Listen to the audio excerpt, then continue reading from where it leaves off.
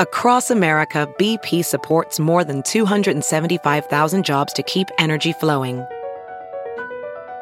Jobs like updating turbines at one of our Indiana wind farms and producing more oil and gas with fewer operational emissions in the Gulf of Mexico. It's and, not or. See what doing both means for energy nationwide at bp.com/investing in America. You're the mom, the maid, the keeper of the cookies. You do it all and you look good doing it. It's parenthood on a mother level. Here's your host, Denise Hanitka. People, I have been so anxious to share this podcast with you because this one features my very first family member joining me on the pod. This is my sister-in-law, Erica, as my special guest today. And Erica is actually the godmother of the podcast because she's the one who suggested the name On a Mother Level. The second she said it, I knew it was the one. You give that girl a glass of wine, she takes on the world, she can do anything. Go, Erica. Something else you need to know about Erica. Okay, she lives in Fort Lauderdale, or in the burbs, as you'll hear. So we recorded this while I was in Florida last month. It might sound a little different than normal, but it still sounds pretty good. I'm sharing this conversation now because it's launch week for her new online boutique, and it's called Thread and Theory. I am so super proud of her for this venture. You are going to love her clothes. So listen to the end of the podcast, and I'll let you in on a little giveaway that we are doing to celebrate the launch of Thread and Theory. Erica is gorgeous. She's hilarious. She has great style.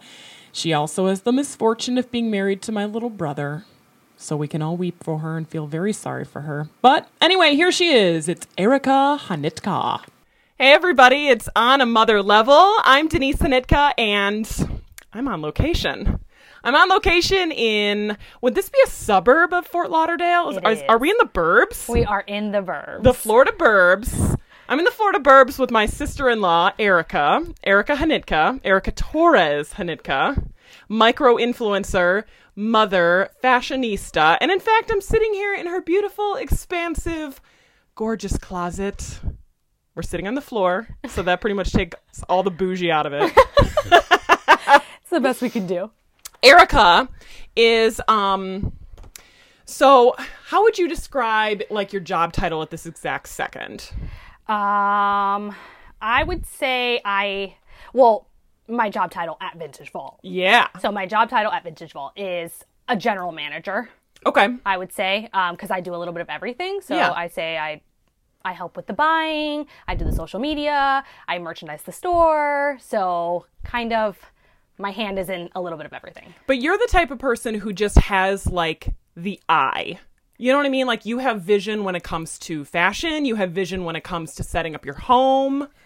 Yeah, I would say so. I also feel like I also have a passion for it, so it's something that I enjoy doing, and I guess it doesn't really feel like a job. Yeah. It never has for me, even when I worked at my previous job. So, well, I am excited that you're on the podcast. I know that this feels like totally out of your realm, but I'm excited about you on this podcast because for all these years, I've been wondering what you really thought about our family. And so that's what we're going to, that's what we're going to dive into right now, because this is our Fa la la la la la family pod. This will be our little, like, Christmas season podcast episode. Extravaganza. Okay, so we always do our wins and our losses for the week. Mm-hmm. And so these might be a little bit outdated by the time this airs, but I think it's fine because everyone's going to be doing the family traveling during the holidays. So I feel like, no questions asked, my win for the week is traveling on a plane 100%. With a 3-year-old and a 9-month-old. 100%. You made it. Honestly, okay, so I do feel like you need to start traveling with them early because really you're building the confidence in yourself that you can do it. It's almost not even about the kids. It's like you having the guts to get on an airplane, a confined space where others have judgment eyes, and you're just willing to, like, put yourself out there, you know? Yeah, totally. I mean, I think the first time we traveled with Levi, it was just like, all right, well, you just got to do it. Yeah. And we did it, and it was fine. Because I think if you wait until they're 5 years old, you are now terrified because you have no idea what to expect. They have a full mind of their own. Yep. But if you start with a 3-month-old or a 9-month-old, you can kind of just get your bearings with these small humans. Yes, definitely. So that would be my tip number 1. I would say out of all of the flights, and I've only traveled maybe 5 times with my kids, maybe fewer on a plane, but I think the number 1 tip is the unexpected toys. Yep. Something they've never seen before. Definitely like crisis snacks. Yep. That's key. And then also, I think you have to just run them or keep them as busy as possible and get on the plane as late as possible. Oh, you see? don't want to be on there first. Oh, see, naturally with kids like out of the equation, I'm like I gotta board the plane first. Really? Yes, I know I'm the most annoying person. So are you the stupid person who stands in the line? I'm 100% the Oh my God. Those are the worst kind of people. I am the worst kind of person. I also like to like illegally board when it's not my zone, because I feel the need to just be on the plane. Wait a minute. Like I'm zone 3, but I need to board with zone 1. So has anyone ever called you out and looked at your ticket and said, ma'am, No. you're zone 3? No, and you know what's funny is John is the same way. So he likes, we kind of like feed off each other, and we're like, all right, we're not going to get caught. Like, we just got to go now. Zone 2 seems a little like chill. So we like pop in, we act kind of cool, just hand them the boarding pass. They kind of scan it. Yeah. They're not paying attention. And then we feel like this like great victory once we've made it past. Wow, what an adrenaline rush. It's the little things in life, Denise. Wow, I'm learning so much about you already. Okay, so that was my win for the week, is surviving this trip here. What is your win for this week? All right, I would say my win for the week, just because of, everything that I've had going on as of late, I would say my win for the week is being able to balance this last week of working, being a mom, and also trying to get my business up and running. Yeah. Just because now I'm on like a month deadline. So trying to get everything done and then getting off of work, kind of as late as I do, and getting home and still finding time to like be with Levi, but also build my website and price my things and like do all of these things. So I feel like that's my win, is like being able to figure out the balance. And literally, you're figuring out the balance weekly, sometimes daily. Oh, yeah, totally. And sometimes I get home and I'm like, there's no balance.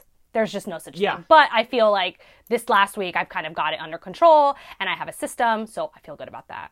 So we need to be more specific here. Okay, Yes. So you have a 5-month-old Levi. Yes, I do. And so you're the general manager at Vintage Vault, which is like antique furniture / some new stuff. Yeah, it's like an eclectic home decor store. Okay. So we have everything from like large pieces of furniture to like small home accessories, candles, etc. But then you're launching an online boutique called Thread and Theory. Yes. So my background has always been in apparel and clothing, and it's just what I have always had a passion for. So now I'm kind of branching out. I'm still going to work at Vintage Vault, but I'm doing my own clothing pop-up. So it'll be an online shop with the pop-up at Vintage Vault. Okay. So yeah, like Denise said, it's Shop Thread and Theory, and it's going to be women's clothing and accessories. Yay. Okay, so we're going to talk so much more about that, and I want to know like what it takes to start an online boutique and all of that stuff that you do. But first, we want to tear you down a little and talk about your fail for the week. Okay, yeah. So, and we kind of briefly spoke about this the other day, but my 100% my fail is, so my kid is 5 months old, like Denise mentioned. He is a pretty hefty and healthy kid, I would say. I cannot for the life of me figure out why my kid continues to pee through his diaper, through his onesie, onto the mattress every single night. Every night? Every night. I mean, I don't know what else to do. I've upped the diaper size. Okay. It's like up to his boobs at this point. I mean, I don't know what else to do. I'm just like, it is what it is. He's just going to have to sleep in his pee because there's nothing else I can do. Well, but he's a great sleeper, so it typically never bothers him. No, it doesn't bother him. And I think the thing too is maybe because he is only 5 months old, but he's sleeping, 12 hours a night. I think, I don't know, the buildup is just, Right. it's just kind of natural. Right. So Right. as long as he's not uncomfortable, I mean, it is what it is. I guess I'm just going to be doing a lot of laundry. But honestly, isn't that the worst though, especially when you're like maybe trying to get out the door in the morning and you're like, thinking Here maybe we go. you could budget that onesie for maybe a one more time wear. Yep. And then he wakes up soaked. Yep. Not happening. Yeah, and the other day there was like a brand new sleeper, zipper onesie, and I put it on him the night before for like the first time, and he sure enough woke up covered in pee, and it was a new onesie, and it was like a navy blue color, kind of like terry cloth, and then because it was soaked, the navy blue like ink, I guess, Oh no! bled all over him. His whole body was stained in blue. The sheets were all blue. He had like fuzzies from the terry cloth like in every crevice. So that was a lot of fun. And that was actually, John woke up that morning to like get him changed, and he was like, he's all blue. He's blue. You gotta handle it. I'm like, okay. I can totally hear John saying that too. Yeah. I don't know what this is. Yeah. I don't know what's happening. I don't He's know, blue. but Levi's He's blue. Okay, so my loss you were here for, and I just feel like I need to declare it. So, we were planning, so we're in Fort Lauderdale, and we're going to go to the brand new Hard Rock Hotel where they have this brand new, like, guitar portion, or as Abram declared, it was a violin. Not guitar, violin. Okay. Apparently we have a classically trained 3-year-old. Anyway, so we've been planning for months that we were going to get this cabana outside the Hard Rock, and sure enough, it rains all day. And not just like a sputter. No. It's literally Hurricane Dorian 2.0 Yep. outside our little cabana. And we're just huddled in there watching a Friends marathon and eating all the chicken wings that they can bring to us. And so, yeah, if you've ever spent $600 to sit inside a little hut for the day, I highly recommend it. Yeah. I mean, hey, there's worse things, I guess. I know, seriously. That was seriously like first world problems. I know. 100%. It's raining in my cabana. But, I mean, overall, so Abe would have spent the entire time out in the pool. Oh, yeah. Rain or shine, he would have been out there Completely 100%. unbothered. We bought this little life jacket thing, and he was living his best life in that thing. Mm-hmm. And honestly, this should have been in our win category. Everyone took naps in that damn cabana. Yes. Every single person did. Yep. All the kids of all different ages. Yeah. Honestly, and I'm obsessed with kids and sleep. Yep. And so I feel like we have 3 little rock stars in that for sure. I feel like we do. We do. Even I feel like even just throughout this whole trip so far. Oh, yeah. We've been like, all right, well, is he going to sleep? Is he not going to sleep? But then they always just sleep. It always works out. Yeah. It always works out. Okay, so our mom's in the headlines today. I want to talk about this article from parenting.com or parents.com. And it says that according to a survey, the first year of raising a kid, you'll have about 2,500 arguments with your partner. 2,500. That averages to 7 arguments a day. Yeah, that's a lot. So, I mean, obviously we all know that having a newborn is stressful, but 7 arguments a day? I mean... like, there's no way, right? No. Honestly, what's the most arguments you've had in a day? 2. I feel like 2. Like 1 in the morning, 1 in the evening feels like plenty. Right. I mean, that's like on the rocks as it should be, right? Yeah, exactly. This survey said that like 1 in 5 couples will break up within the first year. I mean, then I feel like those couples probably shouldn't have been together to begin with. Well, I mean, that could just be completely bad scientific research. Yeah. 1 in 5. Yeah, that's dramatic. Can you remember, like, the most absurd thing that you've thought about since having Levi? Oh, I feel like we fight about absurd things all the time. I'm such an irrational person. So I feel like John is, like, so even keel. So, like, when my crazy hits a 10, he's, like, at a 2. Okay. And he's just, like, completely unbothered by me. But I feel like we argued over... like, you poured 5.5 ounces instead of 5. That was one of the things that said you argued over. Yeah, and it's just like, okay, who cares? Like, if he doesn't want to drink the extra half ounce, he won't. Right. But I'm like, it's just too much milk. You can't, why did you pour that much milk? And he's just like, okay, calm down. I can just put it back in the bottle. Is there anything that he does with Levi that drives you bonkers? Yeah, I feel like he's a lot less rigid in like in the schedule or in like staying on like the routine, and I'm a very I feel like you can probably agree with this. I'm a very OCD person. I'm sitting in the cleanest house that I've literally ever seen, and I grew up with my parents, so yes. I'm such an OCD person, so when I see something that's like outside of what like my norm is, I automatically like my radar like turns on, and I'm like, why are you doing it? Why are you doing that? Why are you doing it like that? And he tells me every day. He's like, things don't always have to be done in your way. There's more than one way to do things. You're like, actually, yeah. It's not. So it's not like a specific thing that he does, but I just feel like he's just more like relaxed, and he's like, well, who cares if I do this a little differently today? But in my mind, I'm like, well, if you do that differently, then he's not going to eat, he's not going to sleep, he's not going to go to the bathroom. So I guess this makes me sound like a psychopath. 1,000 times worse when you were pregnant then? No. It didn't amplify? No. I feel like it was just once he was born. Okay. Yeah. And I feel like since I've had a baby, I feel like my anxiety is just like at an all-time high. Really? Oh, yeah. And I never had anxiety before. So now I have anxiety over the smallest things. Like, and I know when I'm having anxiety, which I guess is like for some people feel like anxiety is like a whole other topic in itself, but some people feel like they're not sure like what's triggering it. But for me, it's just like, as of late in these last 5 months, it's just like anything that's not on routine or on schedule causes me anxiety. Okay. And I'm like, well, here we are. Well, I mean, you guys are pretty rock solid with the schedule. Yeah.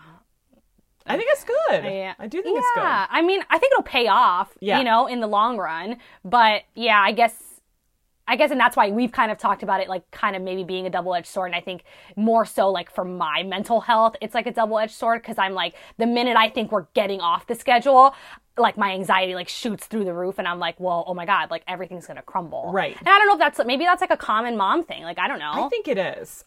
And I think the only cure for it is to have a second. Oh, well, I cannot even wrap my head around that right now. Honestly, so I have always been on the let's have a third kid train. And then I traveled with 2 for the very first time. And I was sort of like, if I lose this man-to-man coverage, I don't know. I mean, it's a total wrap my head around it. Yeah. Total game changer. So that might have scared me straight, to be real honest with you. As of right now, my anxiety has scared me straight. So I'm hoping that I can overcome this anxiety once he starts to like get a little older and kind of like things start to kind of like chill out a little bit more. Then I can like go back to like being a relaxed human. But for right now, I'm an uptight, kind of crazy human. But you're an only child, so Yes. you know what it's like to be an only child. Yes. And then one day you come home and tell your parents that you are dating some young Ukrainian boy. And you are from a Cuban family. Yes, I am. So what did they say about this young, bald Ukrainian boy named John Hanitka? Well, it was funny because when the first they ever heard of John was, so John and I started dating in college. I was a sophomore in college. Okay. And it was like right before Christmas break. So like a few days before. And I was like, I would come home for Christmas break because I went to school in Alabama. So I would come home back to Florida and I would pack all my stuff and kind of like put it in storage. And so I don't remember if it was like Christmas break or it was summer. I think it was summer. Yeah. And I was like packing my stuff so that the next year I can move into a different apartment. So I didn't want to like lug all my furniture and stuff. So I like put it in a storage unit. And I remember my parents being like, well, do you need us to like come help? Like, who's going to help you put all this stuff in the storage unit? And I was like, well, John is. And I remember my dad being like, who's John? Who's this John? And I'm like, oh, John, he's just a friend. Oh God, you did the friend move. Yeah, I'm like, he's just a friend. And of course my parents were like, yeah, sure, Yeah, just a friends friend. love to help people move. Yeah, exactly. So willing to lift furniture for someone. Just a pal. Yeah. Casual acquaintance.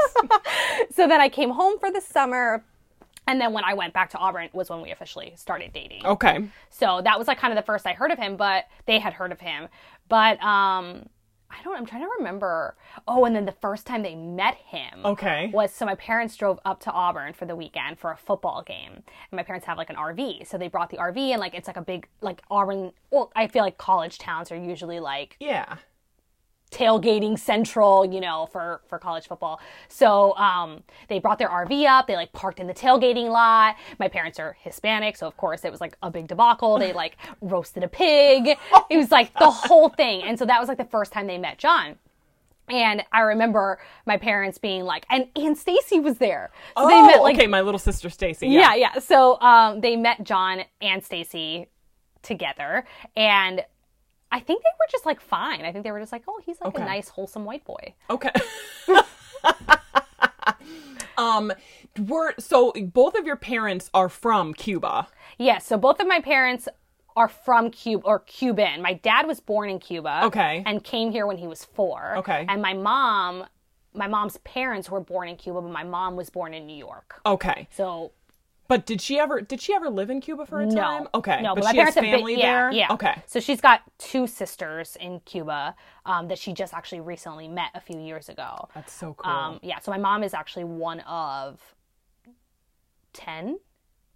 Yeah. That's crazy. Yeah, so the 2 that are in Cuba and then the rest were here. So she's got a big family. So, but coming from a Cuban family and growing up in South Florida, was there any pressure to like meet a nice Cuban boy? No, not at all. I feel like I don't know, I guess my parents are more like, they've spent the majority of their lives like in the United States. Sure. So I think that they were more, relaxed when it came to who I dated. Okay. Yeah. So now you and John start dating, and it's funny because at the same time, my other brother Mike, who's older, Oh, so it's yes. Mike, me, John, and Stacy is like the birth order. So meanwhile, your other friend is dating my older brother, Yes. and they ended up going on to get married. Yes. So that's like just very funny. Yeah, so I actually knew Mike before I met John. So Mike was, he was like the, what is it called? Like manager of the apartment complex that we used Yeah. to live in college. And so me and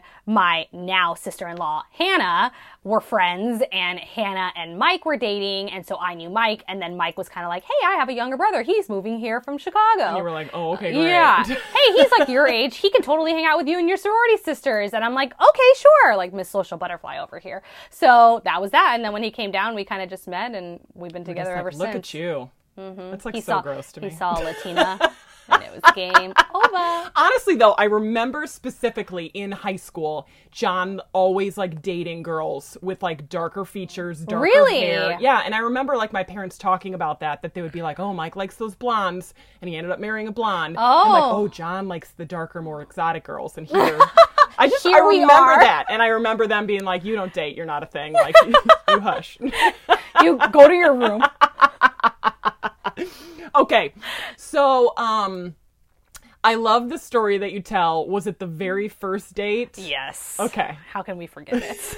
All right, so your first date with my little brother. Yeah. Go. So my first date, he says, like, we're going to go out to dinner. I mean, we both lived in Auburn at the time, very small town, not very many, like, fine dining locations Right. in Auburn. So there was this one. And of course, he's like, this is where we're going to go because it's like the nicest place. We're going to have a drink. We're going to have some nice food. I'm like, okay, this is great. So we get to the restaurant. We have a great meal, great drinks. Everything's wonderful. It comes time for the bill. So the waitress brings on over the bill. John, she like leaves for a second, comes back. John has put his like credit card in the little, plastic thing. So sly. Yeah. So he puts his credit card in there. So she comes back and she like opens it up and she's like, oh, we don't accept MasterCards. And so then I can see in John's face just like sheer panic. Like, well, that's all I have. So then he like looks at me very embarrassed. Just like, oh no, what do I do? And so then I'm like, well, I mean, we're not going to like dine and dash. So I'm like, all right, I guess I'll pay for the meal. So that's how our first date went. I ended up paying for our first date because they didn't accept the credit card. I like to tell people that his credit card got declined, but that's not the real story. So you go back to where you were living, and everyone's like, how did this date go? And you were like, homeboy's credit card doesn't work. Yeah. You know what's funny is I never, like, now I look back on it and it's like a funny story. Yeah. But like on the day that it happened, or like even the week after it happened, I feel like I didn't think it was like a thing. Yeah. Yeah, I was just like, oh, this guy's so nice. Like, Yeah. they didn't accept his credit card. It's fine. So on Turner and I's very first date, he also took me to like the nice place in town. And we were in Macomb, Illinois, which is even smaller than Yeah. Auburn.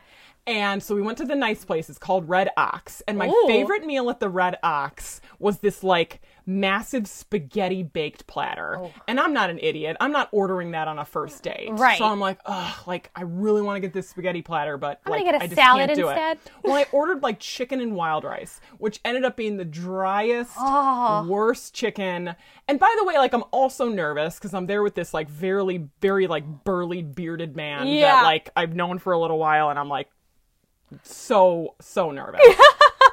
And so I'm like picking at this chicken and wild rice, and it's not very good, but I'm also very nervous. So it's like kind of a combo platter where if I was starving, I'm sure I would have eaten it, but I just like couldn't like stomach it. And because it wasn't very good, like I knew I wasn't going to go back to my dorm and eat it. So when they asked me if I wanted a to-go box, I said no. And so like Turner later told me that like me turning down the to-go box was like a real question mark in his head, like, who doesn't take home their leftover food? And now he knows that, like, I always take home the leftover food, but I just, like, couldn't stomach this, chicken and wild rice. You were just like, get this out of my face. I was just like, no. But yeah, then he was like, weird. What's with this girl and not taking home the chicken? And then I don't know why, but so he had borrowed his friend's truck for the night. And so after dinner, like, he just dropped me back off at home. Like, we didn't like go out and do something that after. We just like went home. And it wasn't even like, oh, would you like to go somewhere else? No, I wouldn't. It was like a perfectly fine date, and then the dinner was over, and then we just both went home. And then we ended up hanging out like every day after that. Interesting. But I'm trying to figure out why we didn't like go have ice cream or like walk around somewhere. No, we literally just were like, thank you for the dinner. Yeah, it was so nice to dine with you. Thank you for the chicken and wild rice. Like, yeah, so weird. Like, I still have no idea why we did that. Well, it's just weird. It is weird. I mean, nowadays people are like, let's go on a date and then let's go have a drink and, you know. Well, and maybe, because, you know, I don't totally remember, but so, because we had met at a bar the night before, and he had asked me out to dinner. Like, when we were at that bar, he was like, hey, do you want to go out to dinner tomorrow? I'm like, yes, you know, I would. Like, he asked me out, like, for a proper date. Right. And so, but since we were, like, drinking at the bar that night, I wasn't 100% sure if we actually made a date, you know? So I remember I was sitting on the phone with my friend, like, the day of the quote-unquote date, and I was like, this clown hasn't confirmed with me. Right. Like, we haven't solidified anything. I don't know what time he's coming. I don't know what's happening. And she's like, don't get ready for that. That's garbage. Like, he's clearly not coming. And so she was, like, trying to steal me for the fact that, like, this date wasn't going to happen. Right. So, like, I didn't shower. I didn't get ready. I didn't anything. And then all of a sudden he's calling me and he's like, where do you live again? And I'm like, what? So I had to like ram and jam, get ready in like all of 10 to 15 minutes. All because I did not want to be heartbroken by like getting myself all ready. Right, and then him like not showing up. Yeah. Mm-hmm. Oh my gosh, that's funny. So I probably was like, I am unshowered. I am unkempt. Like, it's time to go home. And I didn't take home my leftovers. I probably went down to the calf for some mozzarella sticks after that. Anywho, so after college, you end up going to New York for a little while. Yeah, so I actually went to New York my junior year going into senior year. So I, at the time, I thought when I graduated college, I wanted to live in New York. So a little backstory, my degree is in fashion merchandising. Gotcha. So I wanted to, you know, fashion capital of the world. I wanted to go to New York and live this like big city life. Not like I'm not from a big city, but I wanted to live in a different big city. So I went to New York for an internship. I got an internship at a lifestyle and beauty PR firm. And it was the worst 3 months of my entire life. Oh my gosh, worst? Worst. So, I mean, I think I was just young and I think I maybe unprepared for like what New York was. Okay. And I mean, I feel like New York is, for all the great that it is, it's just like a dog-eat-dog world. And I feel like it could kind of be lonely if you don't know anybody. And so the only person that I knew in that huge city was my roommate at the time. So we both went to Auburn. We both did this internship. It's 2 separate internships together, but we lived together. And so it was like just us. And then we worked opposite schedules. So my internship was like Monday, Wednesday, Friday. And hers was like Tuesdays and Thursdays. Oh. And so I was always at work when she was always like at the dorm. And so we like barely even crossed paths. And then all we had was like weekends, and we didn't make a ton of friends there. So I remember us just like being like us two on the weekends being like, we thought like this isn't what we thought it was going to be. Yeah. We're not cut out for New York. And so like, it's funny because both of us were like dead set on like living in New York. And both of us after those like 3 months, we were just like, nope, like not going to do it. Yeah. And now I look back and now I'm like, I was young. I didn't know a ton of people. I also maybe didn't really know how to like socialize and like meet people and connect with people. So I think I just kind of like stayed in my dorm and maybe didn't go out much. Yeah. But I love New York as a city. I think it's like an iconic place. Oh my gosh, yes. And if I could do it again, I feel like I would live in New York. You could see me living in New York. Oh, 100%. Yeah, yes. We I were could just do talking it. about Andy Dorfman. She's living a New York life. She really is. Former Bachelorette. Yeah. If anyone doesn't follow her. Anyway. Okay, so at this time, you're still dating John. Mm-hmm. You guys have like a brief moment of like trying to figure things Separation. out. Yes. Yes. Yeah, And that so, was, I was in New York. John and I were still dating. He came up to visit me with my parents when I was there. That was when you got married. So that was the summer that you got married. Yep. And, we dated all the way up until I graduated college. So I went back to Auburn, finished my senior year, and then when I graduated college, I moved straight home. My parents were kind of just like pushing for me to find, like another internship at home for like right after I was done. And I did just that with anthropology. So that's how I kind of ended up back here. And then John at the time was a police officer in kind of like another suburb of Auburn. And he had waited a long, long time to become a police officer. Yeah. It was a really hard process for him. So when he finally got the job, it was kind of like, well, now you're leaving and moving to Florida. But now I'm like, do I like kind of drop this new job that I just got as a police officer and kind of like try to start and be a police officer in Florida? Probably not. So it hadn't even been like a year of him being a police officer. So he stayed back in Auburn and was kind of going to like stick it out for a year and then see where things went. Well, I kind of started my job, and then I knew for sure that I wasn't like, once I started my job, I knew I wasn't going to live like anywhere else. Yeah. And so he was kind of still up in the air. And so we kind of decided like, okay, we're going to go our separate ways. He ended up moving back to Chicago for a while, trying to be a police officer there. And we didn't talk at all for like months. It was like 8 months of us like not speaking at all. And then one day he was just like, all right, I don't know why I like moved to Chicago. I should have just moved to Florida, because for all the headache that it was to try to get a job in Chicago and then not get a job in Chicago, he could have just tried to get a job here. Right. So eventually he realized that, and then he packed up his stuff and moved to Florida. And So this whole time, were you in Florida like pining away, or like did you want to get that call from him being like, hey, like I'm coming to Florida, or like where were you at on that? no, I had totally like removed myself from the situation. I'm also like when it comes to like relationships, I'm like cutthroat. I'm like, you don't want to move here? We're done. I'm moving on. See you never. That is so harsh. Yeah, I'm like very cutthroat when it comes to relationships, and I've always been like that. And like Yeah. a breakup for me is like a breakup. It's not like we're gonna talk, we're gonna like mull this over. No, it's always been like a see you bye, that's it. Wow. And so that's what it was for John. And I'm like so dramatic. And so I was like, the breakup was like, I deleted my Facebook, my Instagram, my Twitter. Like I like disappeared off the face of the planet. And I like would go back and forth to New York because my best friend at the time was living there, and I would like go for weekends and hang out. And yeah, I just was totally like living, I guess a newly single life. And then 8 months comes around and he's kind of like, oh wait. And then I was like, oh, okay, maybe I do miss him. Aw. Maybe we should get back together. And then he came to Florida, and I think he came to visit me for like a weekend. Okay.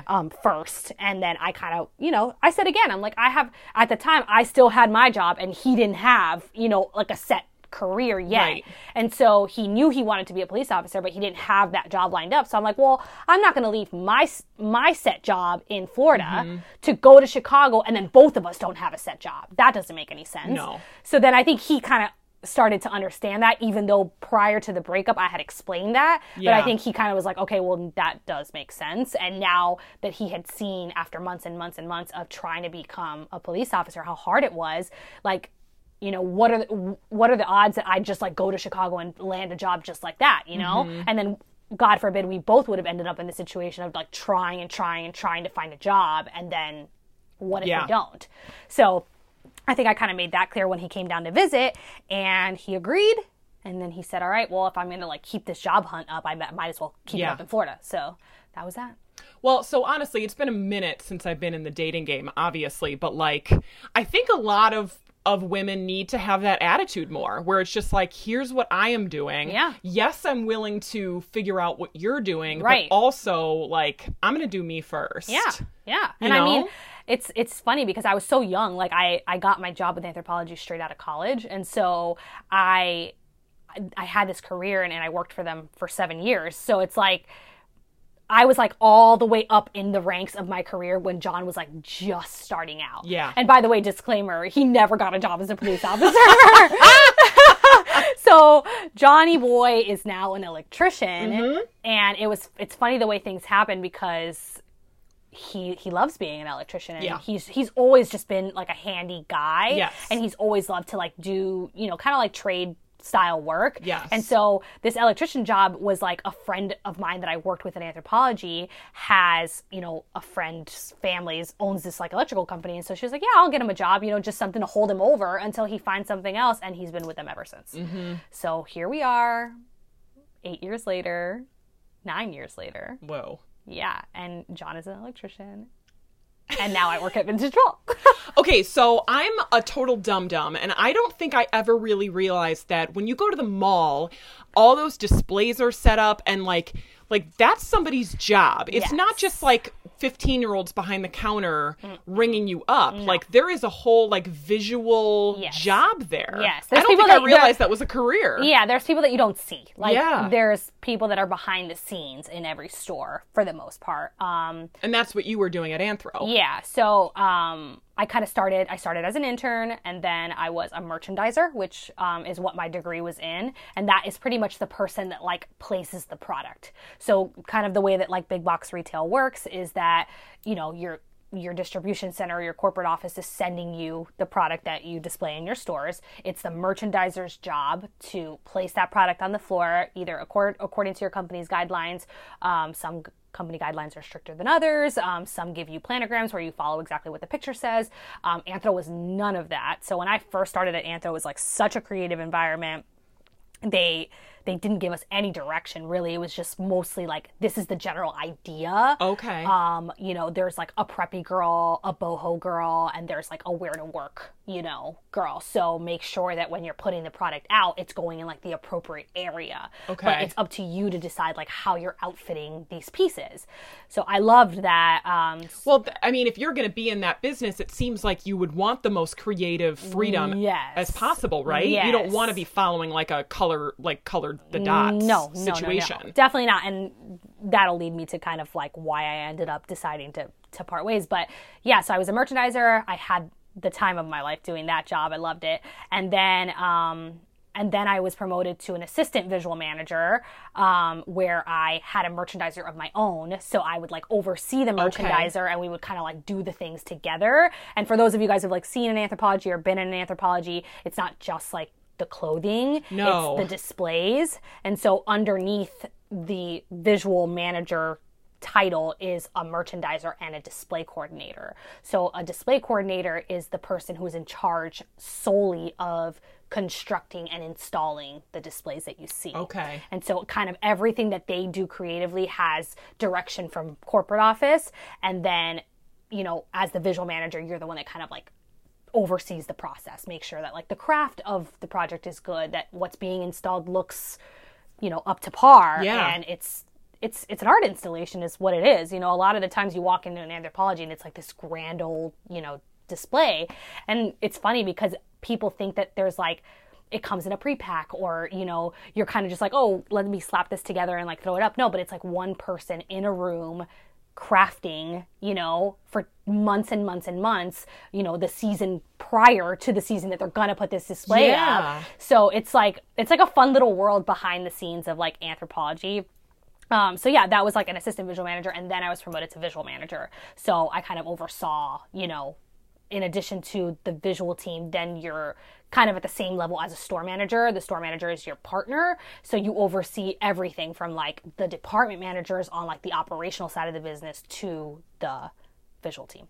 So that's what I did. So in the holiday time, I mean, that's got to be like hell in retail, right? Yeah, and retail or holidays in retail start in, what month are we in now? We're in... Okay, so we're recording this in November. Yes, so we're in November, and they would have started prepping everything for holiday in the late summer. Yeah, see, I So can't. it's like they'll release all of the information in like the late summer, so you'll get a glimpse into like what holiday will look like, and then they'll kind of say, okay, well, windows. So holiday windows are up before Halloween. If that gives you any, like, yeah. So, like, September is, like, crunch month for, like, getting holiday season, like, prepped and ready to go in retail. So, but everybody gets so mad about Christmas starting too early, and I'm not ready for this yet, and Right. what about Thanksgiving? Right. But, I mean, right now, we were just at the mall today, and it is fully Christmas out. Oh, yeah. Santa Claus is there. I mean, the whole nine. Okay, do you have any, like, retail secrets for, like, holiday shoppers? Like, if you're... I don't know, what do we not know about holiday shopping that like a retail insider would know? I mean, I would say, some juicy insider info. Mm-hmm. I mean, I guess I could really only speak for like the one retailer I work for, but I would say don't shop full price. Yeah. Don't ever shop full price because you will eventually see whatever it is that you wanted at full price on sale. And I think now more than ever before, there is always a promotion. Well, because everything is priced to be cut. Yes. Because there's that whole psychology of like, but it's 50% off. Exactly. But you were planning all along that item was going to be 50% off. Exactly. Yeah. And I mean, if you shop, at higher end retailers at an Anthropologie stores like that, something that's 50% off could still be $100. Right. So I think that a lot of people are like, well, if I don't get it now, then like I'm not going to get it. But that's not true at all. I think in addition to like the normal holidays where there's going to be a sale, there's going to be a Black Friday sale, there's going to be some kind of Christmas sale, whatever. There's a summer sale, usually like the blowout for summer so that like fall stuff can start to come in. Like all of those sales, aside from that, there's almost always a promotion. Yeah. There's almost always like some kind of code you can use online. I never shop without a promo code, ever. And I mean, I would say... I would just say true. never. I do sometimes. Yeah. I also got really spoiled shopping with a discount. So shopping with an employee discount and then going to like not having that employee discount and like having that employee discount at Anthro, Free People, and Urban. And now I'm like, you're just a peasant like the rest of us. Oh, yeah. I walked into Free People today and I'm like, I can't shop here without a discount. Get me out of this place. Okay, so now you're still doing the same sort of creative work, but with different stuff. Mm-hmm. Yeah, essentially. Now I'm doing it with like furniture.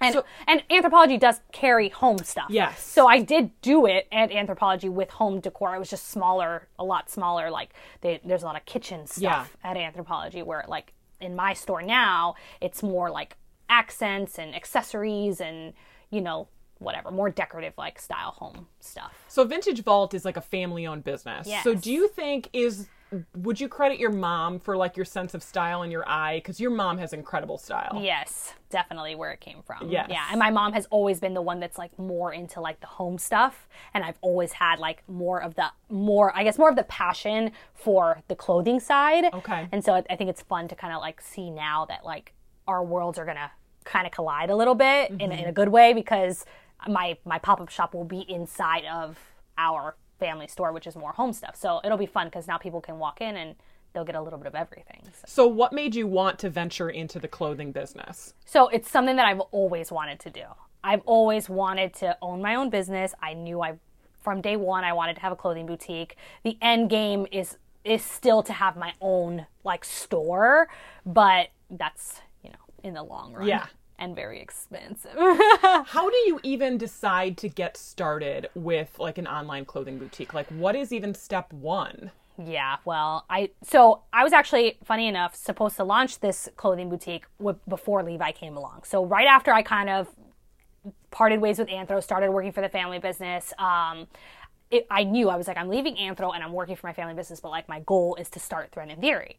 And I got pregnant, plans change. So I knew I'd always wanted to do it, but once I found out I was pregnant, I was like, okay, well, it's not feasible right this second, but I'm going to take this time while I'm pregnant to do all of the research so that when I'm done being pregnant and kind of, have gotten through that, like those first 2 months where it's like super hard, then I can kind of dive, full force in. So that's what I did. And I mean, it takes so much research. It's learning so much. I've watched so many YouTube videos, so much just online articles and research and from other business owners who have opened online boutiques. And I guess the first most important thing is where you're going to buy your clothes from. Yes, exactly. So that's what research I did. And thankfully I have a really good friend who, funny enough, was actually my roommate in New York. So her and I went to college together, but her family owns like the #1 clothing boutique in Auburn. Oh, wow. So, and they carry like all kinds of brands, like all the good stuff. And so she's been a great sounding board for me where, I'm like, okay, well, where do I need to go? And just like anything else, there's wholesale markets for people who are opening businesses. So I buy my clothing at a wholesale market for wholesale prices, and then, they're delivered to me. And then from there, it's a whole process. Well, here's the thing. I can barely get dressed in the morning, but you're like, you have to pick like a cohesive collection of stuff, because when somebody walks in, they don't want to be like, all right, this shirt doesn't really match with any of the pants you're carrying. Right. How in the world do you like make that blend? It was really hard because so when you're shopping at a wholesale market, which I went to for the first time, it's super overwhelming. So you're in this building, it's like 12 stories, and it's just round, and all you can see is clothing upon clothing upon clothing on every floor. And if you really think about it, like what's in season, what they're showing you at this show that is available for the next season, it's all a lot of the same stuff from different vendors. Okay. So it was hard because I'm like, okay, well, I'm walking around and I'm seeing so many of the same things, but how do I know, am I buying it at the cheapest price? Should I buy it from over there? I don't know. So it's such a learning process, but I took a lot of pictures. I feel like the first place I would go to and I'm like, okay, I'm going to buy, these 5 styles, take a picture of them. So then the next place I go to, I'm like, well, does any of this go with the stuff I bought at the previous place? Okay. So, you kind of keep like a running tally of like the things that you're getting and making sure that like, in addition to like basic pieces that can go with what people already have in their closets, you also want to get some exciting pieces that people can like, be like, oh, I've never seen something like this before, or maybe I'd be willing to like venture out and try this new style or silhouette. So it was a combination for sure. So who is your Thread and Theory girl? Like, who wears Thread and Theory? I would say anybody who is from the ages of 28, 29 to like late 30s. Yeah. Late 30s, I would say. I would even maybe go like earlier 20s too. I would say like 21 maybe to like the late 30s. Yeah. Somebody who is a business gal, somebody who works in corporate America, all kinds of people really. I would say I have a mixture of like anything from casual wear to like day to night. I wouldn't necessarily say I have like evening or fancy wear or anything like that. Is that a retail term? Yeah. Fancy wear. I do not have fancy wear. Well, all right. We'll get our rhinestones elsewhere. So in addition to having those little pop-ups, you're going to do the website also, which I feel like is a whole nother set of skills. Oh my God. It's such a beast. So yeah, imagine building a website, which I've done everything. I mean, I haven't hired anybody to like do my website for me. So that was a process I had to figure out. And then you have to keep in mind too, is your system where people pay on your website going to be the same as the system that people are paying when they're shopping in your pop-up location or if you're doing a pop-up somewhere else? And so it's like a whole different world. So yeah, then you have to think about, okay, well, what about my point of sale terminals and what kind of cards am I going to accept and all of that. And if somebody's ordering online, then what's my return policy and how can they view my... Oh, geez, I didn't even think of that. Yeah, there's like all the logistics. Final sale. Goodbye. Yeah, so do not return. Yeah, exactly. So there's a whole kind of other world to online. And then you have to think about like, you have the option a lot of the time to decide whether you want people to pay one flat rate for shipping or if you want to do things by weight. So a lot of the times when you go on big box retail websites, it's a flat rate for shipping just because larger companies can afford to just guesstimate what the shipping is going to be. So for me, I'm like, well, can I really afford to guesstimate what shipping is? Probably not. So that was something else I had to figure out. And then, it's a... Well, yeah, because I feel like overall people are like, I will never pay shipping. Like, if you don't have a free shipping code, like, I'm out. Right, exactly. But what people don't see, I guess maybe people feel like that a lot for bigger companies. I feel like that for bigger companies because I'm like, well, you can afford to like have free shipping. But I think that people are more flexible when it comes to shopping like small business because I feel like they understand or they should understand that like that essentially that could be coming out of my pocket. If at the end of the month I've shipped 20 orders, but I guesstimated the shipping was only $2 on each order, then I've lost money. Exactly. So it's like, yeah. Well, I feel like the clothing market has never been more saturated in a lot of respects because there are so many little boutiques. But at the same time, I feel like people are looking for, like, I shop off of Instagram all the time. Yeah. Or if I see someone wearing a piece and I think that they have my body type or whatever. So it's almost like you can target people much better than ever before, too. Yes, I agree with that. But I also think in the world of Instagram right now, it's extremely difficult to be seen. Okay. So I feel like these boutiques on Instagram that have, hundreds of thousands of followers are the ones that are being seen because they're getting the likes. They're getting, the Instagram algorithm thinks that that's what people want to see because that's what people are liking. So it's very hard to grow an Instagram or online business and try to promote it through Instagram because of the Instagram algorithm. But you're already off to a great start because you've been on Instagram for a long time and you're what would be considered like a micro influencer. Yes. And you already have a partnership with a lot of brands as it is. So what have you learned from that experience that you'll take into your own retail experience? I think the most important thing is just like being your authentic self is really important. I feel like people a lot, especially now, I feel like can see through a lot of like, I don't know, the fakeness on Instagram where people are given this like free product and they're just like, well, I'm going to promote this because that's what the company's telling me to do or because they're paying me to do so. And I feel like your followers can like sense that. So I think that you're better off just being who you are and sharing the things that you really like do enjoy because likely your followers are also going to enjoy those things and therefore continue to follow you or like your content, share your content, etc. So because it's a little bit of a joke, like that's not on brand, but like truly, like you say no to things because they're not on brand. Yeah. Oh yeah. Like the amount of emails that I get that are, anywhere from smaller companies to bigger companies, but a lot of the times they're not on brand. And I'm not going to lie, I know we've chatted, like I've done things that aren't on brand and then you think back and you're like, oh, I shouldn't have done that because it's not on brand. And like, my followers don't give a crap about that, But sometimes in the moment you're caught up and you're just like, oh wow, this is like a huge brand. So it's exciting that I'm being offered this opportunity to like work with this huge brand. Yeah. And then you kind of overlook the fact that, well, your followers don't really care about that brand. So it's not even worth it. But, you live and you learn and you kind of see also from the engagement on what that post does. Like, okay, maybe I'm not going to do that again.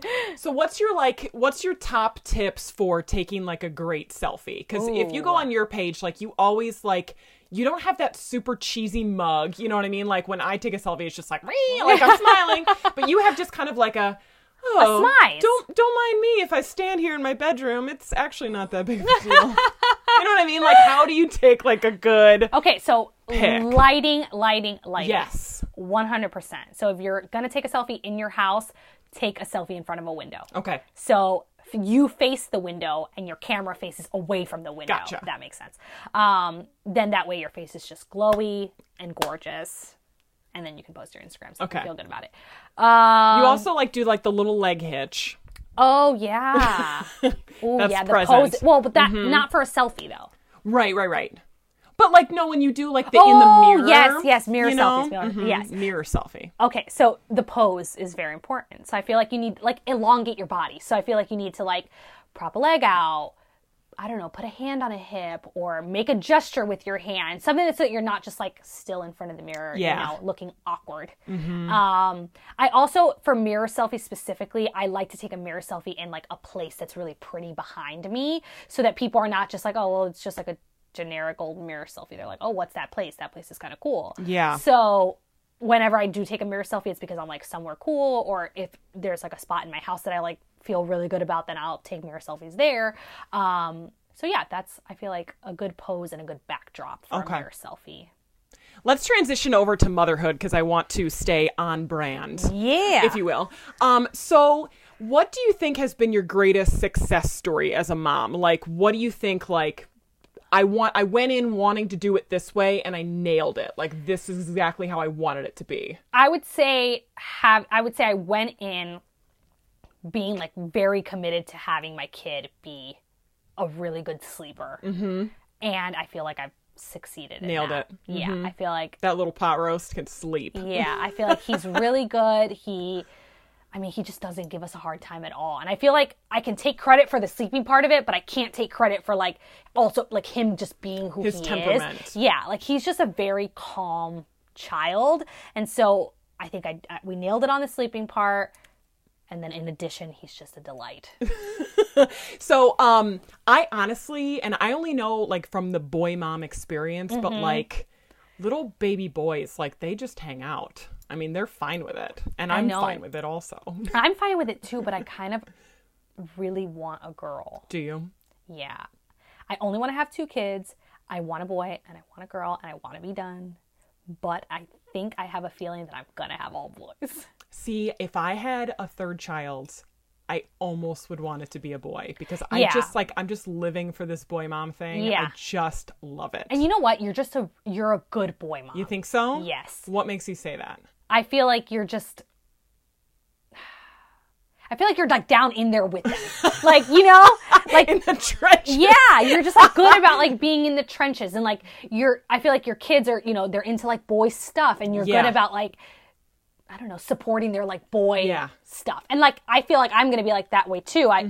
Whatever Levi wants, if he wants a dinosaur, then that's what he'll get. If he wants a truck, then sure. But I also feel like I would be top-notch girl mom. What do you think is the hardest part of motherhood so far? I mean, I guess I'll just be honest. I feel like losing the life you had before having a kid. Yeah. I mean, I think that... And I feel like that's taboo to say in some ways. Well, yeah, right? That's why I'm kind of like, oh, but... Yeah.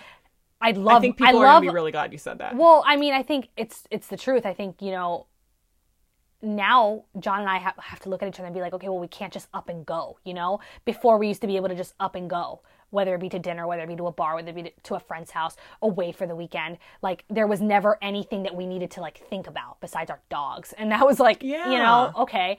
So now everything, our whole life revolves around him. And we love it. We love him and we love our lives revolving around him. But it's hard to, like, I don't know, sometimes it's hard to just, like, want to do something and then be like, oh, well, Levi has to go to bed at 7, so we can't. I know. You know? Or I don't want to bring my kid somewhere, you know, at 9 o'clock at night and then have him be, like, irritated. So it's just, you know, your life changes and it's for the better 100%, but it's also really hard to, like, leave that old life behind. And so when people say, like, when you have a kid, your life changes completely, it's 100% true because it does. And a lot of the times... You had Levi after being married for, what, 2.5 years or so? Yeah, so we're going on 3 years this January, and he's 5 months. Do you feel like that was a good time for you guys, or do you wish you would have waited?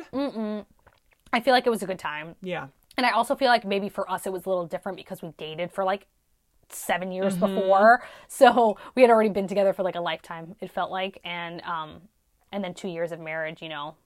We had moved into this house, so we went from like a smaller house to a bigger house, so we had made that transition, and then it kind of felt like, okay, a year in our new house has passed, and now we feel like, okay, the next step is like, we introduced a little cherub. What do you think about your in-laws?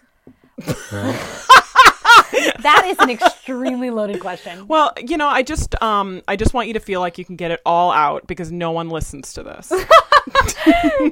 No, honestly, like until your mom hears this and then she's like, John, you need to divorce her.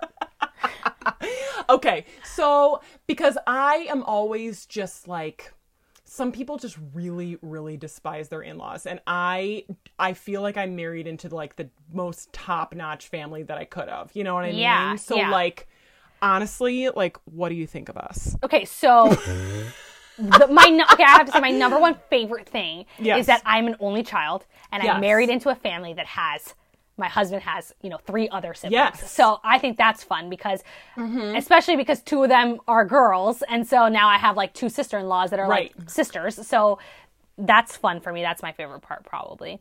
And then I would say, in terms of like in-laws, I would just say they're very different than my family, because I think Hispanic culture is very affectionate and very loud and very in your face and warm. And I think that maybe the Ukrainian/American side of your family is a little less in your face, warm, and cuddly. So, but that's okay. I think that.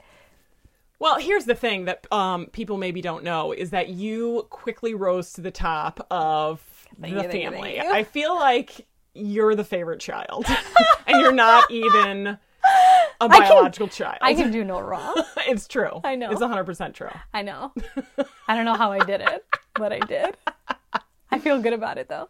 Erica, where can people find you? I want people to be able to shop Thread and Theory, to follow you on Instagram. So let's give a little shout out here.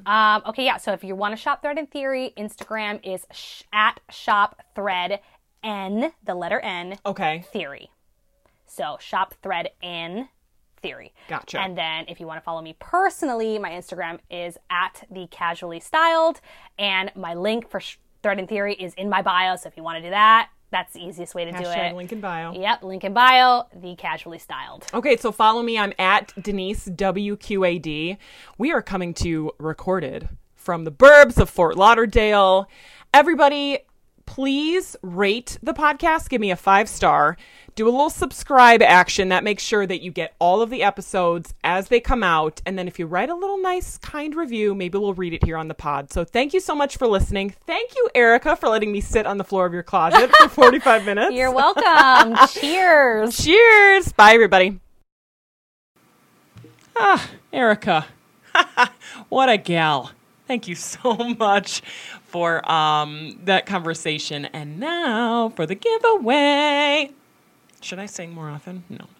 I'm partnering with Thread and Theory to gift you a $50 gift card and some WQAD swag. So go to my Instagram page to enter, as you heard, at Denise WQAD. Follow all the instructions on the posts. Okay, so you're going to need to follow me. You're going to need to follow Erica and tag some friends. So just follow along on Instagram. I will announce the winner on next week's podcast. You guys are going to want this gift card. You're going to want to do some shopping. The holidays are coming up. You need this stuff, and we're going to give it to you for free. So good luck. Thank you for listening to On a Mother Level and for supporting Thread and Theory.